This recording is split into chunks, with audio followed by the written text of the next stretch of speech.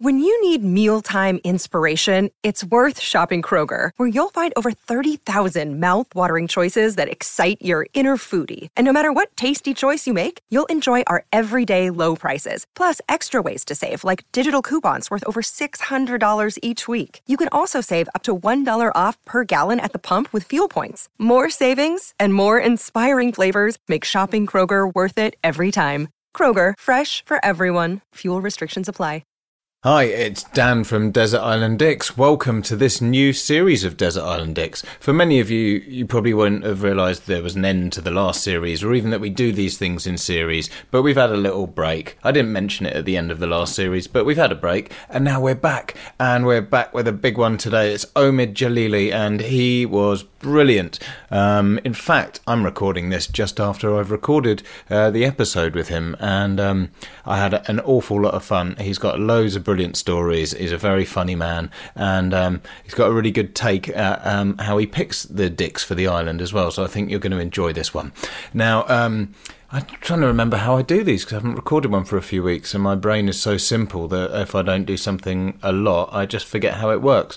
Oh, let's just keep it simple. It would be lovely if you subscribe to this podcast wherever you get your podcast, like iTunes or wherever, and give us a rating and a review. That would also be really helpful as well. It means a lot for us in terms of loads of boring algorithm stuff, but it helps us in terms of charts and stuff, and I won't go into it, but it's a small thing that you can do that really helps us. So if you can like and subscribe and give us a rating and a review, that's always really helpful. And just tell your friends, spread the good word of dicks. That's also very much appreciated. Now look, I'm going to stop rambling on. I'm going to let you get into this podcast. It's Desert Island Dicks with Omid Djalili.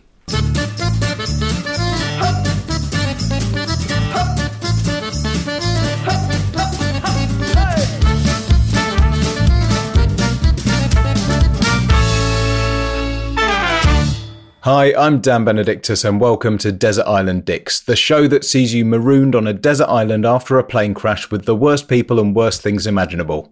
Who they are and why they're a dick is up to our guest, and here to share their Desert Island Dicks with us today is comedian and actor Omid Djalili. How are you doing? Very well, looking forward to this. Good. Is ranting a particularly fond pastime of yours? It is. And you know what? It's interesting. I had a fabulous gig in Bury St Edmunds recently. And one of my Twitter followers, who's very nice, who comes to the show, called Sam. And I recognize him in the front row, right front row. And I was saying, hey, Sam, because I like my regulars, my Twitter regulars. And then it was such a great show. And when I said, thank you very much, good night, the crowd stood up. And then Sam didn't stand. Before the crowd gave me a standing ovation, Sam got up and was left. And it was very awkward and was going through the front row as people started clapping. I was going, where are you going? What are you doing? And I found it so disrespectful. And it's probably because Sam has, maybe anxiety being in a crowd, or they had a bus or a train to catch. Maybe there's something, a very, very good reason why they were. But I just was in my dressing room saying, are you kidding me? What the hell is this bullshit, Sam? Are you kidding me? And I started tweeting because I said, what are you doing? And then I deleted everything. I didn't send anything, but I just was, I get angry very quickly. I know a lot of my family say, for someone who looks so nice, you get angry really quickly. And it's interesting. I noticed this about the late Sean Locke. His wife said to me, I said, why Sean was never on social media there, because we kept him off it, because all the stuff that was on, we know he'd be on social media the whole time. He was so angry. We said, just tell us. Don't publicize it to the world. So yeah, I think most comedians have this righteous indignation. And it's very difficult to eke it out because no one wants to listen to us when we're not being funny. Yeah, but I've got a lot of rage in me, of course. I find myself these days, because I'm sort of working from home most of the time, I'm not commuting, my anger is very much more localized. So it's, whereas before it's like, oh, bloody commuters, or people just stopping in the middle of the platform. I don't have any external stuff. So it's very much, about the bins or local things, or someone putting litter on my front lawn and stuff. It's become very kind of local and mundane, my sort of rage. Yeah. I actually, I found it quite refreshing. I got upset with BBC Persia recently, who I delivered a show in the Persian language, and they suddenly said they wanted to cut 5 minutes from it. And I said, well, I don't mind, cut what you like, but let's discuss it. And then they just cut it, and they They honestly it was like I'd given them a lovely meal and they just gave it back with dog turd in it. And I just went nuts. And I was so happy because they said, don't be upset. I said, what do you mean don't be upset? Of course I'm going to be upset. And I loved being upset about something I cared that wasn't Donald Trump, Boris Johnson, the war. Because there's so much going on that upsets you, but I was so glad it was something that meant so much to me. So I'm in a massive battle right now to save my show, because I realize that the one thing I'm really protective of is comedy, my comedy, when people try and take your comedy and shit on it. And that's the one thing that I will not take. And that's the one thing people say, don't be upset. Of course, what do you mean don't be upset? I'm going to be upset. This is my work and you're just trashing it. So it was actually very refreshing to be upset about something that actually belongs to me and not just external things. Okay, great. Well, I've got a feeling you're going to be superb at this podcast. So, we can dive right in and start choosing dicks, I think. Who's going to be the first person joining you on this island today, Omid?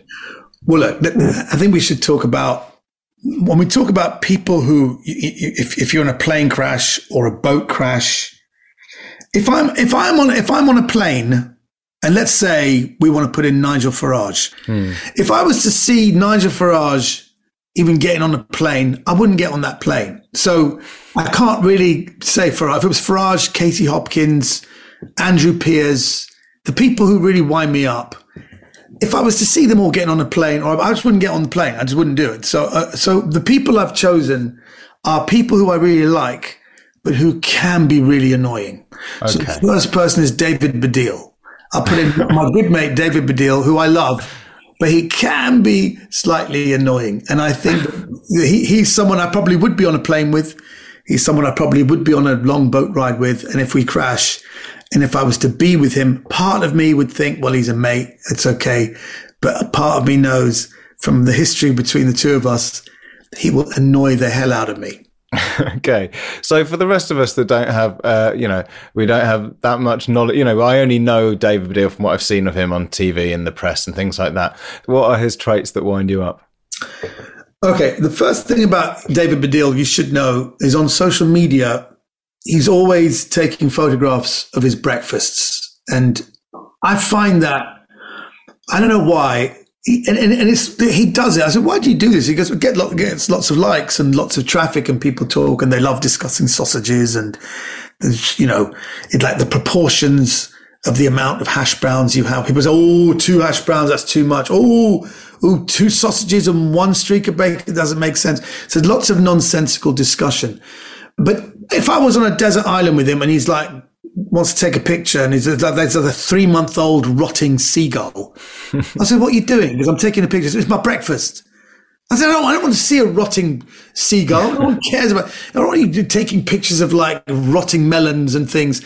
So that would really wind me up, that he always has to take pictures. I mean, you could say if you're on a desert island and you've got access to social media, you wouldn't be on a desert island, but the obsession he has with telling the truth as well is something that really annoys me. Now, he always says, I'm very truthful. He refers to himself as someone who's almost autistic about the truth. He will not lie. And it's okay if it's about yourself, but when it's about other people, it's like, it's impossible for him to come round and then, if my wife wants to find out where I've got my secret stash of food, he'll always say, does he have a secret stash? Yes, he has. Don't lie about it. Don't tell her. Is that the clothes basket? I'll say, yeah. He goes, is that where you leave your donuts? And then David Baddiel goes, yes, he does. And he eats them at midnight. I said, well, who's asking you? No one. I don't want you around my shoulder. So he has this thing where, I don't know if he sets it up so people take him more seriously, but he's always going on about how he has to be truthful and he can't tell lies. And I always find that's something very suspect when people do that. Yeah. I have it with my mum sometimes. I'll sort of give her a book for Christmas or something. She's like, yeah, I don't really like this author that much. I'm like, Mum, it's okay to lie to me. I know that you're my mother and for most of our lives it's been good, but in this instance, I'm happy for you to lie to my face as my mum. Yeah, I want people to lie. I remember there's a lovely guy, Adam Hills. Adam Hills does the Last Leg and a really good stand-up. And I go to his shows, big fan of his, go and watch his shows. And he always ruined it for me. He'd always tell like a story. His shows were basically what had happened to him during the year. And then 9/11 happened. And so he told a 5-minute bit about how he was on a plane with someone and it was all that. And then fine, there was some interesting jokes in there. And then he'd always ruin it by saying, by the way, everything I've just said to you right now, it's all true. And the crowd would go, oh, wow. I said, excuse me, I could tell it was all true. It's nothing completely outlandish. It's just a few things you've said and you've made some jokes about it. You know, make up some stand-up that's a lie. Be really creative. Like, you know, like in Larry David, when he's waiting for Ted Danson to ring him to say that he doesn't want him to come to the Paul Simon concert. He goes, just call us and lie. Don't make us sit here like schmucks. To just lie to me, put me out of my misery. And I think there is something to be said for creative lying. I like when my stand-up, 90% of it is creative lying. I'll do a whole routine. And I noticed the other person who does that is Stuart Lee. Stuart Lee will tell a long story and you think, wow, is this true? Then he'll just say, and that was all completely made up. And I'll give him a standing ovation because he's sat there and he's thought about it and he's written a routine for our comedic entertainment. So I don't think when you're an entertainer or a stand-up, the truth should be something that you hold on to. The truth is not that interesting to me. Like, tell me some lies, tell me something outlandish, make some shit up to make me laugh until I shit myself. That's what I want. I don't want people to say, oh, everything I said was true. Well, I could tell, schmuck. It wasn't even that funny. It's true. Of course it was true. It was all based in some kind of reality, but it wasn't that interesting. I'll have you know. So yes. So people who tell the truth all the time annoy me. You can tell I'm actually getting really wound up now. No, it's good. I think, I mean, you know, putting this on a desert island scenario as well. I mean, in order to keep the peace, you need to sort of lie a bit and sort of gloss over things. And I mean, just to sort of get along, you know, you don't want to be sort of going, God, you know, you're starting to look really rough now. You know, you want to just sort of jolly things along. And, you know, if that means bending the truth a little bit, I think, you know, it's important. If you've got somebody who can't do that at all, it's going to be a tricky atmosphere. Yeah, but we need in life in general, you choose your kind of what you call the joker in the pack, the joker card, which is people who will always be truthful with you. And I think that those people are very, very few and far between. Like if you do a stand-up, like as a comedian, I do like it when we do a new material night, you know, when I came in from acting into stand-up comedy, and I was always shocked where a comedian would watch you do new material and go, yeah, that was good. Middle bit was a bit crap. I don't think you should end with that line. Have you thought about this? But, that opening line was terrible. I just cut that. And, you know, the actor in me was saying, oh my God, you're being so truthful. Because we're so used to, you know, in acting, even if you've seen a shit performance, you go, oh, well done. You've done it again. You were amazing. So people in the theatre world lie a lot because they can't be bothered to tell the truth. But you do have people who do that. So, and David Baddiel is actually one of those people in my life who's very truthful. And I, in a sense, I invest my relationship with him to be truthful with me. And I like that. So that's the one good thing, that if I am looking rough, or if he says, Omid, I don't think you're eating enough, I know that would be a lie. That would be a complete lie. But I think that he's someone who I think at certain points it would be useful to have him around. Yeah. Yeah. I mean, useful in the sense that things can be character building, but not that pleasant at the time, perhaps. Yeah, exactly. Okay, well, who's going to be the second person joining you? The second person I would have in there would be Brad Pitt. For a number of reasons. Brad Pitt he's someone, let's say if you're on a desert island and a female person shows up, that's it. There's no chance of late night cuddles. That's it, finished. Even if I was with David Baddiel want to cuddle with him and not me. You know, people would choose Brad Pitt because he's so physically aesthetically pleasing. And he's also someone who, he's an interesting person, actually. I got to spend time with him, when I did a film called Spy Game. And, he was annoying only in the sense that he was unrelentingly polite. That was a thing. He was so polite. He kept calling me sir. I said, what you calling me sir for? You're older than me.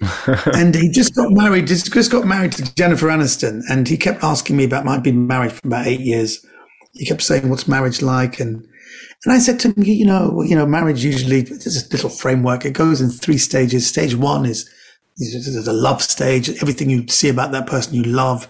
And then after about a year, you fall into stage 2, where everything you liked about that person now you find really irritating. And this stage can last a year, can last 10 years.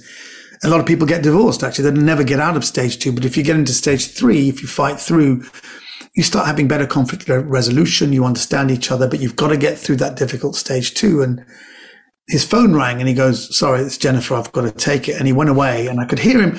We were doing a car scene together. So they let him talk to Jennifer for 10 minutes. He was pacing. I could see him. He was pacing up and down. He looked like he was being polite. Then he went ashen faced. Then I could see him getting angry. Then he got back in the car. I said, everything all right? He goes, I think I've just moved into stage 2. And it was quite funny. It was quite funny that he said that because it was the first joke he made. And then stupidly, just as a postscript, about 8 years later, this is now like 2008, there was a regional journalist in Cardiff said, have you got any showbiz stories? I said, no, I never kiss and tell. He goes, you got to have one. So I just told her this little story about, Brad Pitt and Jennifer Aniston. And she goes, oh, that's a great story. And I forgot about it. And then a week later, I got a phone call from my agent in America. He goes, what the hell have you done? What the hell have you done? I said, what are you talking about? Look on the TMZ website. I said, what are you talking about? So I went on the TMZ website and there was this headline saying, British comedian admits to breaking up Brad and Jen. And there was a photograph ripped. We got Brad Pitt and Jennifer Aniston. And in the middle, there was a really jowly photograph of me with a microphone telling this same story I've just told you.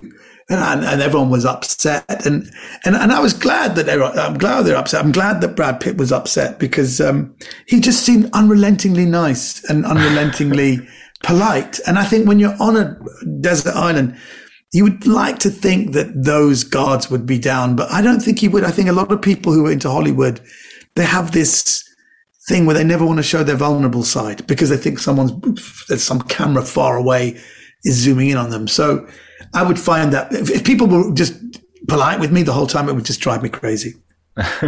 That's amazing. Yeah, it's interesting. Brad Pitt, I don't really have any idea what he would be like. And that sort of fits with what you've said. You don't really know much. He never gives anything away. He just never, I know that when I worked with him on this film called Spy Game, he never really said his lines. He used to feel the lines. And that kind of gave me bad habits because I'm also like now, I don't want to say the lines. I really don't know. Maybe I can feel the lines. I remember Robert Redford was there. He goes, God, this guy irritates me. Just say the goddamn lines.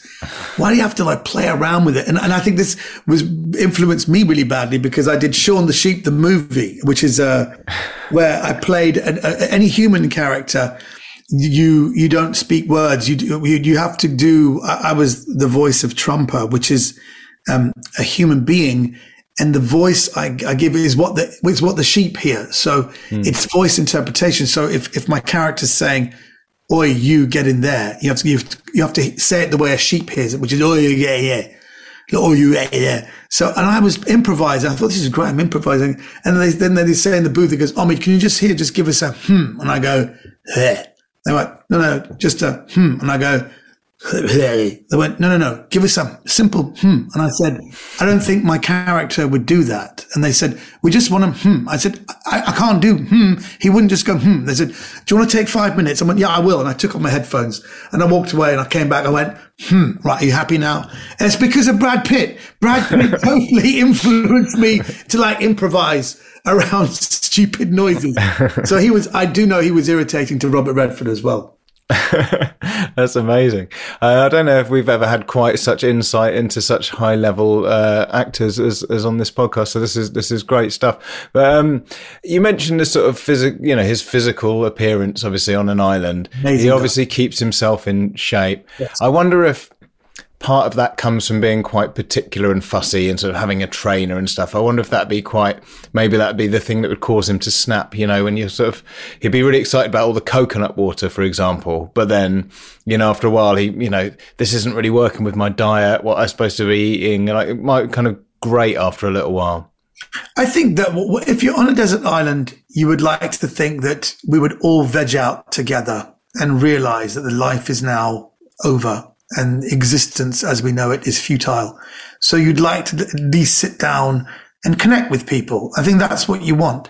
And if you see someone who's so physically perfect, they have to put in a lot of work. I mean, I know Gloria from Modern Family just looks at her own body because you think this just is like this. I have to work hard to look like this. And they do. People who have amazing bodies are in the gym every day, 3-4 hours a day. They really take care with what they eat. I wish I could be like that. My personal feeling is you live once and you've got to enjoy. I love Star bars. I will eat the Star bar. I'll eat anything.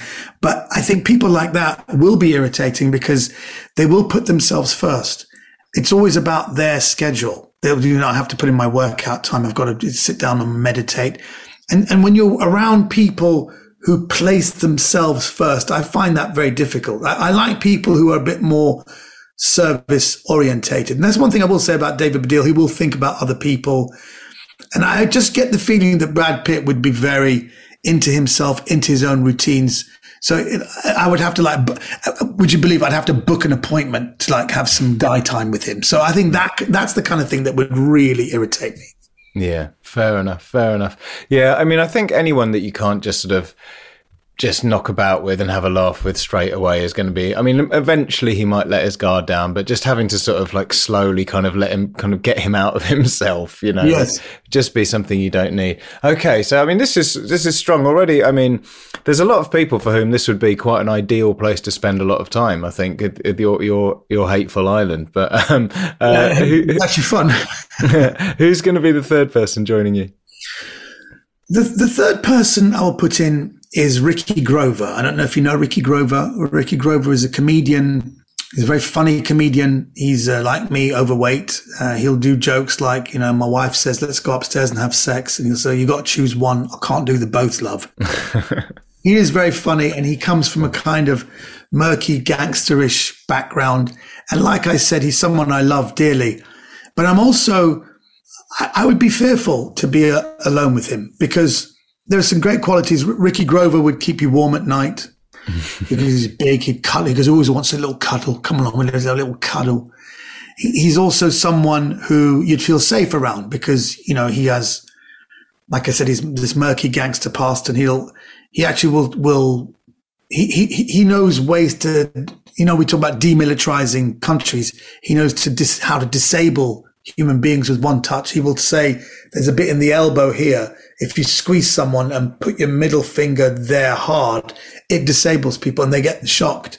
So he has the dark arts about him. So if there's a wild boar, I'll send Ricky. Ricky would probably kill him and eat it. So, but there's something about him as well, which is unnerving. There's something about him that while you love him, you don't know if he'll want to kill and eat you as well. And to be around that energy, to be worried about offending someone that much is something I would find so difficult. To walk on eggshells around someone like that would be so stressful.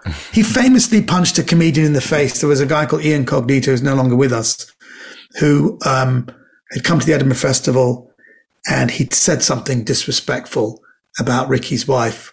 And Ricky said, no, I know you don't mean that. I'm going to ask you to take it back. He goes, no, Ricky, I'm not going to take it back. Your wife is a this and this. He goes, I've given you one warning. I'm going to give you one more warning. Do not say that. Take it back. He goes, no, I won't. And your wife is. And before he said it, Ricky knocked him out with one punch and broke his jaw. And he went back to London because he couldn't finish the Edinburgh Festival. So he is someone who can disable you with one punch. And David Baddiel, I think I could take. I think Brad Pitt, I think it's all cosmetic with him. He looks great, but, one punch should be down like a plank. But I think Ricky's the one person where I know I couldn't take him. He has the dark arts. And if things get down to the bare bones and it's just me and him, I think he would eat me and he would survive. I don't think I could survive with him. I mean, knowing what he looks like and his appearance, and even just hearing you doing an impression of him, being warned twice not to take something back about his wife, I'd be terrified in that situation. He has that sort of brooding intensity, doesn't he, that kind of speaks of real life experience. Oh my God. Let me just tell you a couple of stories. One story I can tell you, he was at a comedy club and we were on it. It was headliners in Chiswick. I don't know what happened. He kept looking at this one bloke. I think he was a skinhead. And he goes, no, you don't mean that. And I think there was a black woman who he had said something about. He goes, no, mate, sorry, you got to go. You got to go. And he went into the crowd and he picked this bloke up who started struggling, like, look, get off me. Go. He goes, you got to go. And it was like a snake that grabs his creature and he just literally put him on his feet and had his hands, one hand on his neck, one hand on his shoulder, and literally lifted him up. And you know how those games you play, like you're a dad, you put your kid on your feet and you walk. He literally walked this person, and this person's walking backwards with him and has been somehow disabled, and he threw him out. And he came back and he just went, sorry about that. Where were we? And he carried on telling jokes. I mean, he literally can do. I've seen it.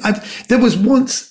Let me tell you this story about Ricky. This is why if I'm nervous about him, I have every reason to be nervous. In 2002, we had the same management company. We went to the Edinburgh Festival. At the same time, there was a show called Jerry Springer the Opera, which was written by Stuart Lee. And what they had in the Edinburgh Festival, there was a little bubble that just said Jerry, Jerry. And what they did, their company, won't mention their name, they put this bubble on other posters. Like they put it on my poster. Like, I mean, it's quite harmless, but there's like, I'm saying, like, see on me, Julie, at this thing, but there's also Jerry, Jerry. And they stupidly put this Jerry, Jerry bubble over Ricky's face, which is what you don't do. And I remember him saying to me, who are these people? That's out of order. I said, yes, Jerry Springer the Opera. He goes, what gives them the right to do this? They can't put it over my face. Now they're going to have to either peel them off, give me the money for disfigured posters that have been defaced, or replace every poster. And he said that very calmly. And as a joke, I said, well, you can see them tonight because we're all going to the BBC party. He goes, do you know who they are? I goes, yeah, I know who they are. See that bloke over there and that bloke there? That's them. They're the ones putting it up. He went, thank you, Omid. I really appreciate it. And then I got to the party in the evening. My manager, who's taking care of us, he just quick, you got to come in. Ricky's got the bloke from Jerry Springer. You got to come. And I said, where? And there was like the BBC party. There was music. It was quite dark. And I just saw a gaggle of blokes in the corner. There was like a group of men standing around. So I went to have a look. And in the middle, Ricky Grover had got this bloke who I understand now to be one of the heads of this big production company. He had him by the lapels, face to face. And he just was saying, so what's it going to be? Are you going to replace them? Give me my money or peel them off? And they were going, yes, Mr. Grover, I understand. We'll take them all off. So he goes, no, I want written confirmation. He goes, my secretary will have it written for you in the morning and they'll all be gone. And he literally had him. And there was a group of people around him so nobody could see. Now, I don't know who those people were. Maybe they were his kind of cronies who just like donut around so nobody could see it. So the party's not disturbed. But Ricky had grabbed this person, taken him over and had a little word. And that's the thing. He says, do you know what? Sometimes you got to give people a little word. Or even worse, he'd say, sometimes you got to take him for a little drive around Epping Forest. And that was the thing. He goes, well, I have to take him for a little drive. And that's the thing about Ricky. Now, if you're in his inner circle, it's all right. But when someone and a comedian says, I might have to take him for a little drive, you know he's serious. Wow. Yeah, being taken for a little walk around the island by Ricky would be... Oh, God, it's over. Terrifying. I mean, it takes a scary sort of person, doesn't it? Because, I mean, if I adopted everything he did, it just would have no effect at all, you know? Like, I'd go, I'm going to have a word with you politely and I'm going to give you the opportunity to take that back. People just go, fuck off, mate. And I go, yeah, fair enough. I've got nothing. I can't back that up. Just imagine if I was a really massive, like, Cockney. Yeah, is that working for you? No? Okay, I'll write a stern email. Well, he's given me tips and I've never really done them, but definitely the elbow trick, if you very calmly grab someone, like you're being friendly, goes, hello, mate. My name is Omid. And just squeeze them in the elbow because they don't know what's happened. They're seeing a smile. They're seeing the pain. They're feeling pain. That kind of thing I can see can work. Because if you're in those circles and they're always trying to find somewhere, it's interesting to hear people talk like that from a masculine point of view. Look, I don't want to promote toxic masculinity, but I do know that people who have those things can, like I said to him, do you use that? He goes, oh, yeah, sometimes. Because there was some bloke, he directed my film and He goes, I won't have it. He's got to leave the business. Because I had a word with him.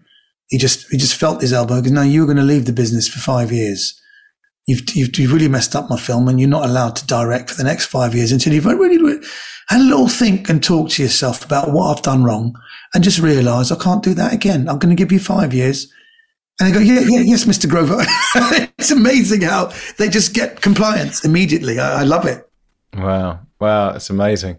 I mean, just imagining someone like Brad Pitt, as you've described him, how he's going to interact with someone like Ricky is quite an interesting idea. It's quite a clash of worlds. So that in itself is going to be a fascinating project, let's say. Yes. I don't think we would hate each other. I think it would be an interesting time if we just set aside the things that make us irritating. So if David doesn't keep taking pictures of his breakfast and Brad doesn't, work out all the time and Ricky doesn't threaten us, I think it could be an interesting time and a way of three guys really connecting. I can see Ricky Grover getting on very well with Brad Pitt, though. I think that's the thing, because when people are such opposites, I don't know if you've brought friends together who are such opposites, they usually get on. It's interesting. I've had friends who are like, really, you would never think. There was one guy, oh my God, they loved him. There was one guy who was a film extra who was so different and weird. And I brought him to a dinner once where it was like people like Jenny Eclair and Griff Rhys-Jones were there. And this bloke was like, he was a Pakistani Muslim, born and raised.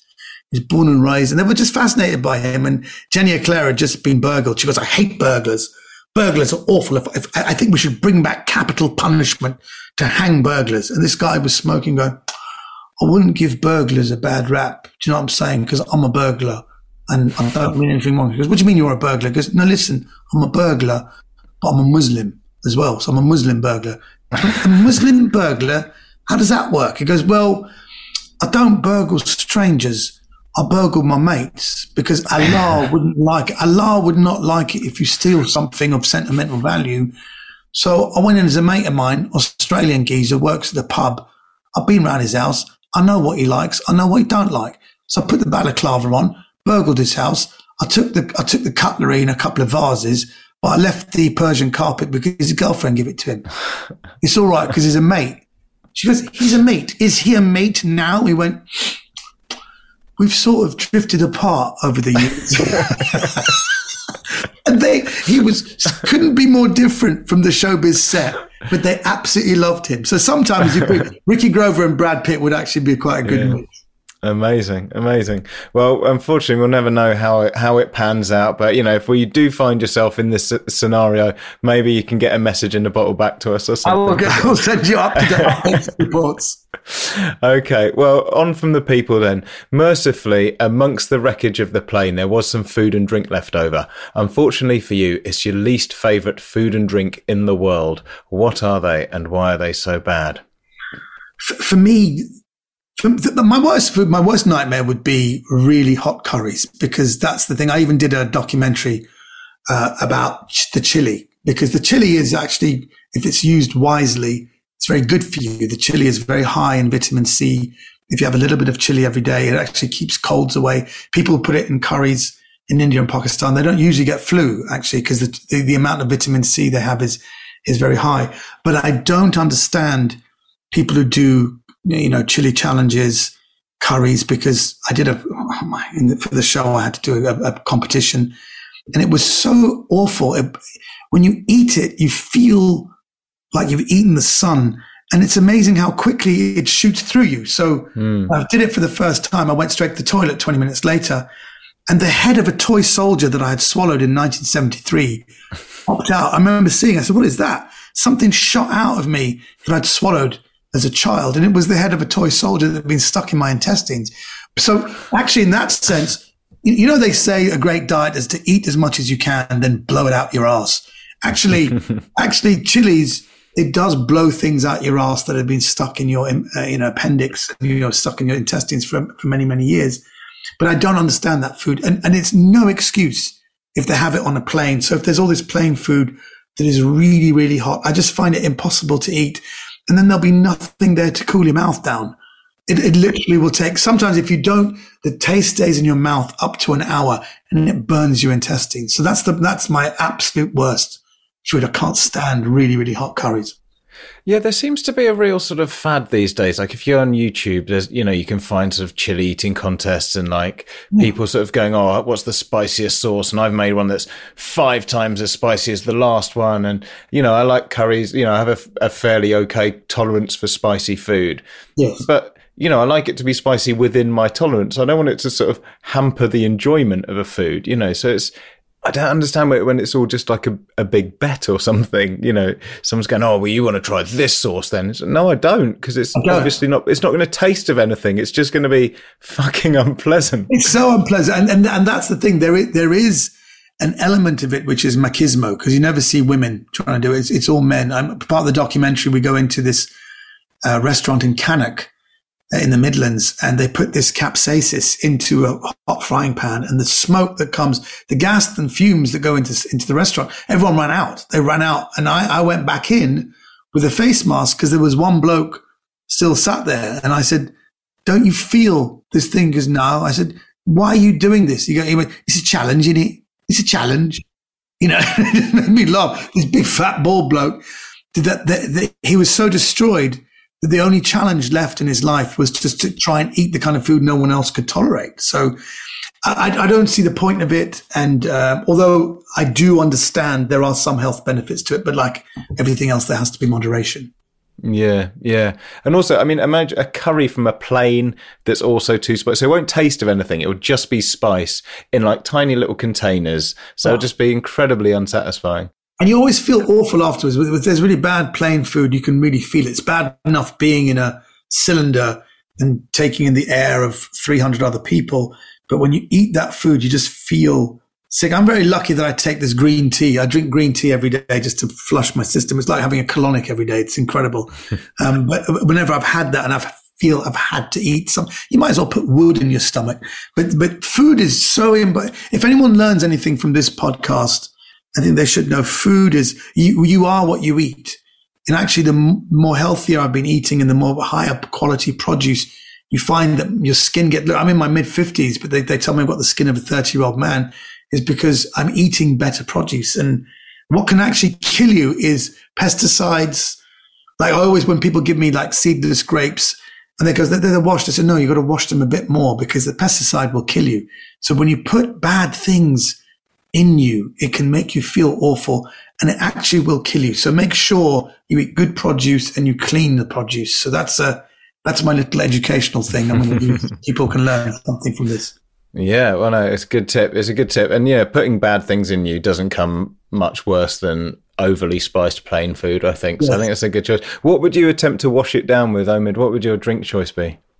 I was given whiskey when I was a young kid by my dad because he wanted me to be put off. My dad used to drink, but he just didn't want his sons to drink. So from the age of 2 and 3, he used to give me, I thought, what is this? So I've had this real aversion to alcohol. But I have realized that when someone put some in my drink once, and I tasted it, I thought, what's this? And I'm a big bloke, but it really gets you tipsy. I've never really been drunk, but people say, no, you were, because we put drink in your Coke and there was some rum they put in there. I didn't really notice it, but I remember feeling it affected me very quickly. And I was a very funny drunk, I must say. People say, you're hilarious. There are some people who become boring drunks and I don't drink, but apparently I'm very funny. It's happened to me twice. And friends of mine saying they're always plotting to try and get me drunk because apparently I'm hysterical when I'm a little bit tipsy. So, and I worry about that because I'm already very entertaining. I go on stage and, you need a big energy to do like a 90-minute stand-up comedy show. And I think drink would ruin that. So I don't drink anyway. I don't drink for many reasons. And I don't like the taste. For me, if we were stuck on a desert island and there was nothing but whiskey and vodka, it would be an absolute hell. But I would not drink it because I know it would dehydrate me and it would kill me quicker. In fact, I have to tell you, they did an experiment when it comes to drink and drugs. This is a quite interesting thing I got from Johan Hari's book, which is about mammals. They put like a rat in a cage and they gave it 2 bottles, one bottle with water, the other bottle laced with cocaine. So the rats alone and he kept drinking the water with cocaine. So after a while, he became dependent on that particular bottle, and it died. Then it died after about 48 hours. Then they did another experiment with 15 rats, and they put it in a big cage with lots of hay, tubes, running wheels, and they put the two bottles, one with water, one with cocaine. And it was interesting that while they were together, they never even touched the water bottle with cocaine. And it shows that we're communal animals. We want to be with other people. And once we do that, then we have no longer reliance on drink and drugs. And that's why your podcast is so interesting to me, because when it comes to drink and food, those things will become less important if you connect with the other people. Now, what you've set up here is that you connect with people that you can't stand. But I think the point of this podcast, that even if you hate these people, even if I was on with people who I don't like Nigel Farage or Tory boy Pierce or what that guy is, you would have to break through, and you'd have to try and connect with those people, because we're human beings and we will connect. And I think that's what your podcast is about, that even if you hate someone, you can still connect with them. And I think that's a very important thing you guys are doing. Yeah, definitely. And I think, the good thing is as well about this and that study is it means that if you did become a raging alcoholic on the island, you could always blame the others, because you could say, well, you're not enriching my life enough, clearly. That's true. Because you've allowed me to become this. You're driving me to drink. Yeah, exactly. Yeah. So, you've got a nice scapegoat there. So that's good as well. That's a clever add-on. Very good. Okay, Omid, now fortunately you won't be without entertainment on the island. The plane's entertainment system continues to work, but just your luck, it only has two working settings. One is your least favourite film of all time, and the other is your least favourite song. What are they and why? Least favourite film. And that's a difficult one for me, because I'm a huge fan of film. I'll only watch films that I like. If I don't like a film, and these days with Netflix, you can, if you look at my Netflix, it's things that I've watched. I've bailed after 2 minutes, 3 minutes. I bailed from one film after 40 seconds. So I'm not the kind of person who, if I don't like the opening credits, or if I don't like, I'm off. But I'm going to choose a film which has now become my least favorite film, because when I saw it in the cinema when I was 20 years old, it affected me so much. I had to be helped out the cinema because it was so affected me. And that film was Aliens, the sequel to Alien, which was the Ridley Scott film. James Cameron did Aliens. And I was so anticipating and waiting for Aliens. Once Alien hit in 78, all throughout the early 80s, we heard they were doing a sequel. And it eventually came out in 1986. So I waited 8 years for this film. And it affected me so much, where there's a dream sequence where Sigourney Weaver believes that the alien is in her stomach, and it starts coming out. And I remember watching this going, oh my God, the lead actress is going to die. And then you realize it was just a dream. She thought it was coming in here. And the film kind of held me at that heightened tension all throughout. And then when it finished, I had to be carried out. It was an action movie. It really affected me. Now, the reason why it's become my least favorite film is because if I'm channel flicking and I come across it, I have to watch it. Even if I haven't got time, even if I've got to go out somewhere, I thought I'll just watch the news for 5 minutes. I'm sick and tired of the news. Let's just flip. And even if Aliens is showing I've got to go out to a gig, it's showing at 6:30, wherever it is, I have to watch it to the end, because it fills me with such emotions. And it's annoying. Like, people say, oh, you're supposed to be on stage. And give me 1 second. I just want to watch the end of this. And there's something about that film that just, it's hooked me, that even now we're talking, my goodness, that film is nearly 40 years old, that film. But I can't not watch it. That's the thing. And I hate the way it makes me feel. I hate the way I know every word of that film. And I don't know why I have to watch it. There's something in it I haven't worked out. It irritates me because there must be psychologically a reason why I watch it. I don't get anything out of watching it, but I just feel I have to watch it, and it irritates me. I thought, oh God, it's on. I should just go on and don't watch it. And I know it's a weird one because I don't hate the movie, but I hate the fact that I'm so drawn to it and have to watch it from wherever. And, and it also irritates me that the people in it, I've met some of the people in it, like Paul Reiser plays Burke. I don't know if you know the film. He's the company man. And he was 28. He was a stand-up comedian at the time. And I've become very close. He's a good showbiz friend of mine. I did his television series. And I remember when he wanted to meet me, he goes, let's Skype. And if you remember in Aliens, it's the first time we saw Skype. It's the very first time. And it's very interesting that we see in the movie when Sigourney Weaver decides to go out to this planet, she Skypes Burke, and Burke wakes up and she goes, so this is to go and kill, right? Not to bring back and study. He goes, absolutely right. And so when we did this Skype, he goes, hey, it's Paul. And I went, Paul, I just want to be clear. This project, we're going to go to the planet and kill. We're not going to bring it back to study. And he went, excuse me, what? He had no clue. And then he goes, what are you talking about? I said, aliens. He goes, what about it? He goes, well, that's the first time and we saw Skype was... And he had no clue. He had no idea. He goes, you know what? I've got very sketchy memories of that movie. I said, what? He goes, yeah, I was 28 and I was worried about my stand-up career and I was trying to get a sitcom off the ground. And I remember just being irritated and we were in England and it was cold and I didn't like it. And I've actually kind of blocked a lot of that out of my brain. And he doesn't remember anything from it. He doesn't remember. And so I can't even ask him questions about what was Sigourney Weaver like? He goes, yeah, she's all right. You know, what was the kid like who played Newt? He goes, she's all right. You know, he didn't. So the people in this iconic film it never really impacted their lives in the same way. So that I find very irritating. So everything about it irritates me because it affected me so much, but no one else seems to think it was that great a movie and no one else is affected by it. I just mentioned Aliens and no one said, well, what about it? So no one, I'm irritated by the fact that no one is as affected by it than me. I keep putting clips out from it as well. No one gives a shit. It's terrible.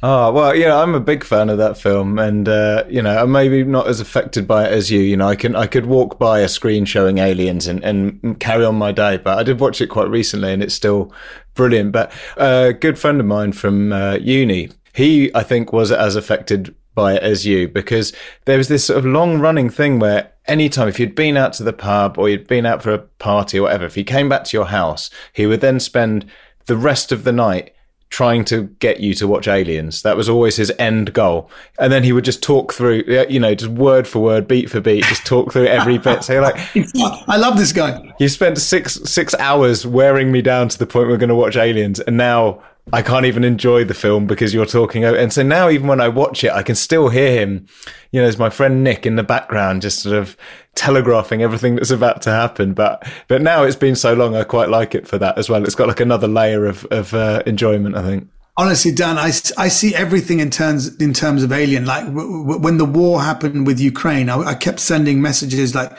the Russians, do something. You have to do something. You can't just sit by and watch this happen. So I tweeted a YouTube clip of the scene where Lieutenant Gorman is watching on the screens all his soldiers being killed. And Ripley says, Gorman, do something.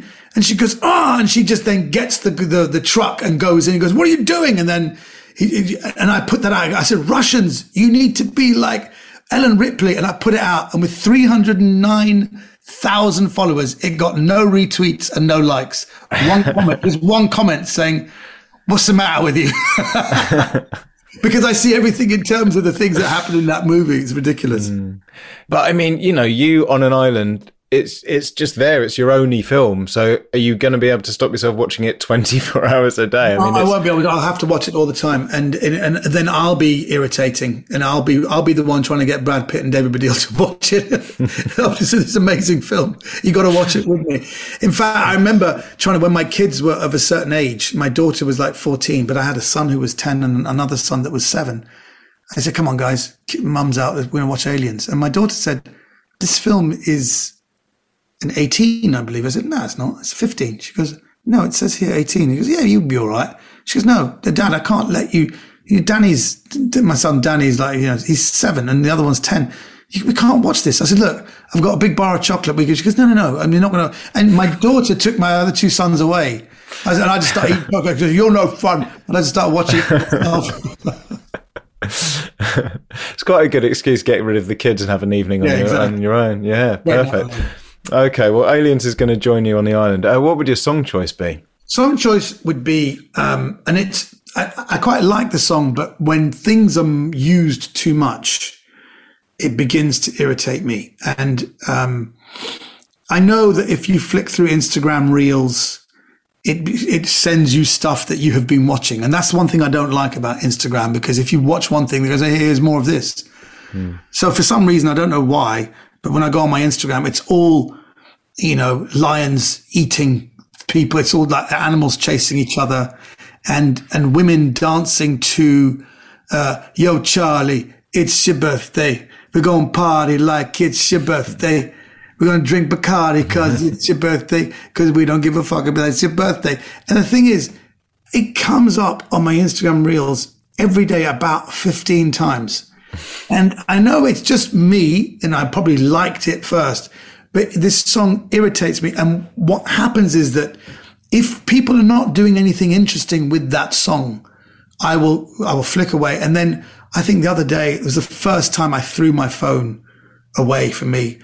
I just wanted to take a break, and it was like, yo, Charlie, and then there was some woman put her phone there, and she went away, and she just did a silly dance. And I said, oh, fuck off. And I just threw my phone away. And it was that song. It was that song that really irritated me. And it was like, I've had enough of that song now. And it was just through overuse. It's probably a really good song, but it's just, I'm sick and tired of it. And I hope Instagram, I don't know what to do I've got to go and watch something else before the Instagram sends me all these things, because they send you all these things. So I don't know how to get with it. But I do like the song, but it just through repetition, it's annoyed me. Yeah. And also on the island as well, after a while, you wouldn't even know if it was your birthday. Maybe one day you're like, I think it is actually my birthday. And then they start playing the song. And you're like, no. Can we not play it on my birthday this time? I think on one of the most important things in life is variety and diversity. I understand where people are pushing towards diversity, because white people are sick and tired of just being with white people. Black people are sick and tired of just being with black people. There's something to be said for the energy of diversity and the energy of different tastes in music and different types of food. That is, I think, our strength as a species. And really, as the older I get, the more I appreciate diversity, actually, and how if things are the same and monotonous, boredom, I always try and avoid boredom. That's the one thing I haven't felt since 1985. I was bored one day. I thought I never want to be bored. So there's no excuse to be bored. Just do something different. And I think that is the lesson from this discussion here, is that variety and diversity is the spice of life. Yeah, definitely. Okay, now, Omid, we've got one thing left now, and then I'm going to set you free into the world to try and think about situations that aren't terrible for your health. But finally, the island is overrun by the biggest dick of all the animals. Which animal is it, and why? Oh, cats. Definitely cats. There's no question. Cats, the biggest dicks ever. I've had nothing but cats, and they don't like me. They've never liked me. We shouldn't say this, but if you ever want to have a good relationship with a woman, you can never, like with a cat, you want to grab a cat and stroke it, like, come here, I want to stroke you. Cats don't do that. You need to woo them. You need to be very gentle with them, stroke them very gently, attract them to you. That's what you need. That's the whole lesson of cats, that you have to be attractive for a cat to come to you, which is annoying, because all you want is like, sit here and let me stroke you or play with you, and they are the most selfish people. I remember just walking walk my cat to a neighbor once, because I leave the cat there, and it just scratched me. And I thought, you son of a bitch, I've raised you since you were like nothing. I've given you food, and I'm just walking you out. I'm stroking you, and you just don't like it, and you scratch me. That's the thing. That's the thing I can't stand about cats. They're so disloyal. I love loyalty. That's one thing. I'm very loyal. I've been with the same blind manager for about 27 years. He's so blind, he'll voice text me. He goes, I'm at this party. I'm with Idris Elba. I said, from Luther? He goes, yeah. I said, what's he like? He goes, sorry, it was Moira Stewart. And he's so blind he can't see. When I get there, it was Diane Abbott. So I'm loyal to him, even though he's blind as a bat and he makes so many mistakes. But I'm loyal to him. So the reason why I don't like cats, the most disloyal, faithless animals, and they never repay you. They never give you affection. Whereas a dog is the complete opposite. The dog will be thankful, but a cat is, unless you give me food and unless you look after me, I will scratch you. And I'm done with cat. I even put a cat video of a cat playing football and scoring a goal. I put it on because it was funny to me, but, you know, they're the one animal that I really can't stand. Yeah, I mean, I've always had cats. I've got a cat now, and so I had to take him to the vet recently. He's developed this thing. He's 10 years old. Yeah. And he's just started pooing in the house. Yeah. Trying to work out what's going on. I took him to the vet and I was sort of saying, is it because of this? Do you think this has happened? Blah, blah, blah. And this is a vet who knows everything about animals. He just went, thing is, cats are just mental. So, you know, could be anything. And I was like, but imagine if you had that from a doctor. You're just like, what's going on with me, doctor? It's like, well, humans, complicated, isn't it? Right.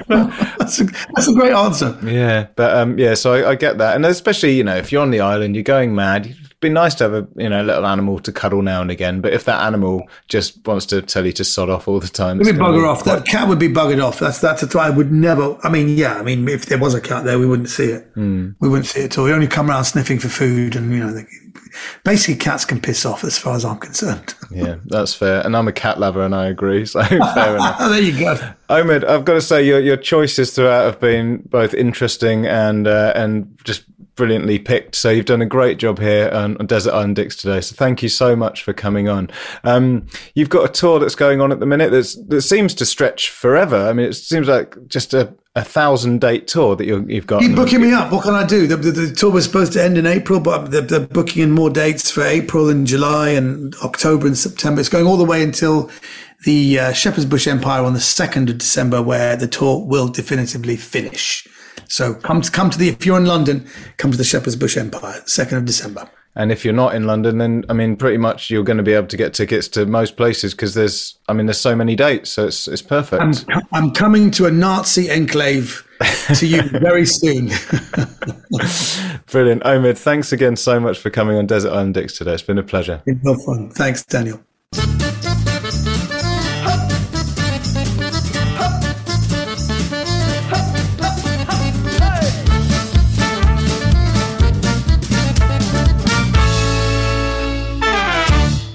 So there you go. I hope you enjoyed that one. I had a great time recording it. And we're going to be back next week with more Desert Island Dicks as well. We've got some great guests already recorded for this series, so I think you're going to enjoy them. Desert Island Dicks is a Sync Clap production. It was created by James Deacon. You remember him, he used to host it. Lovely guy. It was produced and presented by me, Dan Benedictus. Our editor is Chris Attaway. He does a fine job. Social media support comes from Jason Leach and Chinsey Clinton. That's not his real name. And a special mention, as always, to the legends that are Grand Mampster Flash and John Deacon. Thank you so much for listening. We really appreciate your support. So I hope you enjoyed it and continue to enjoy Desert Island Dicks. And until we next meet, have a dick-free week.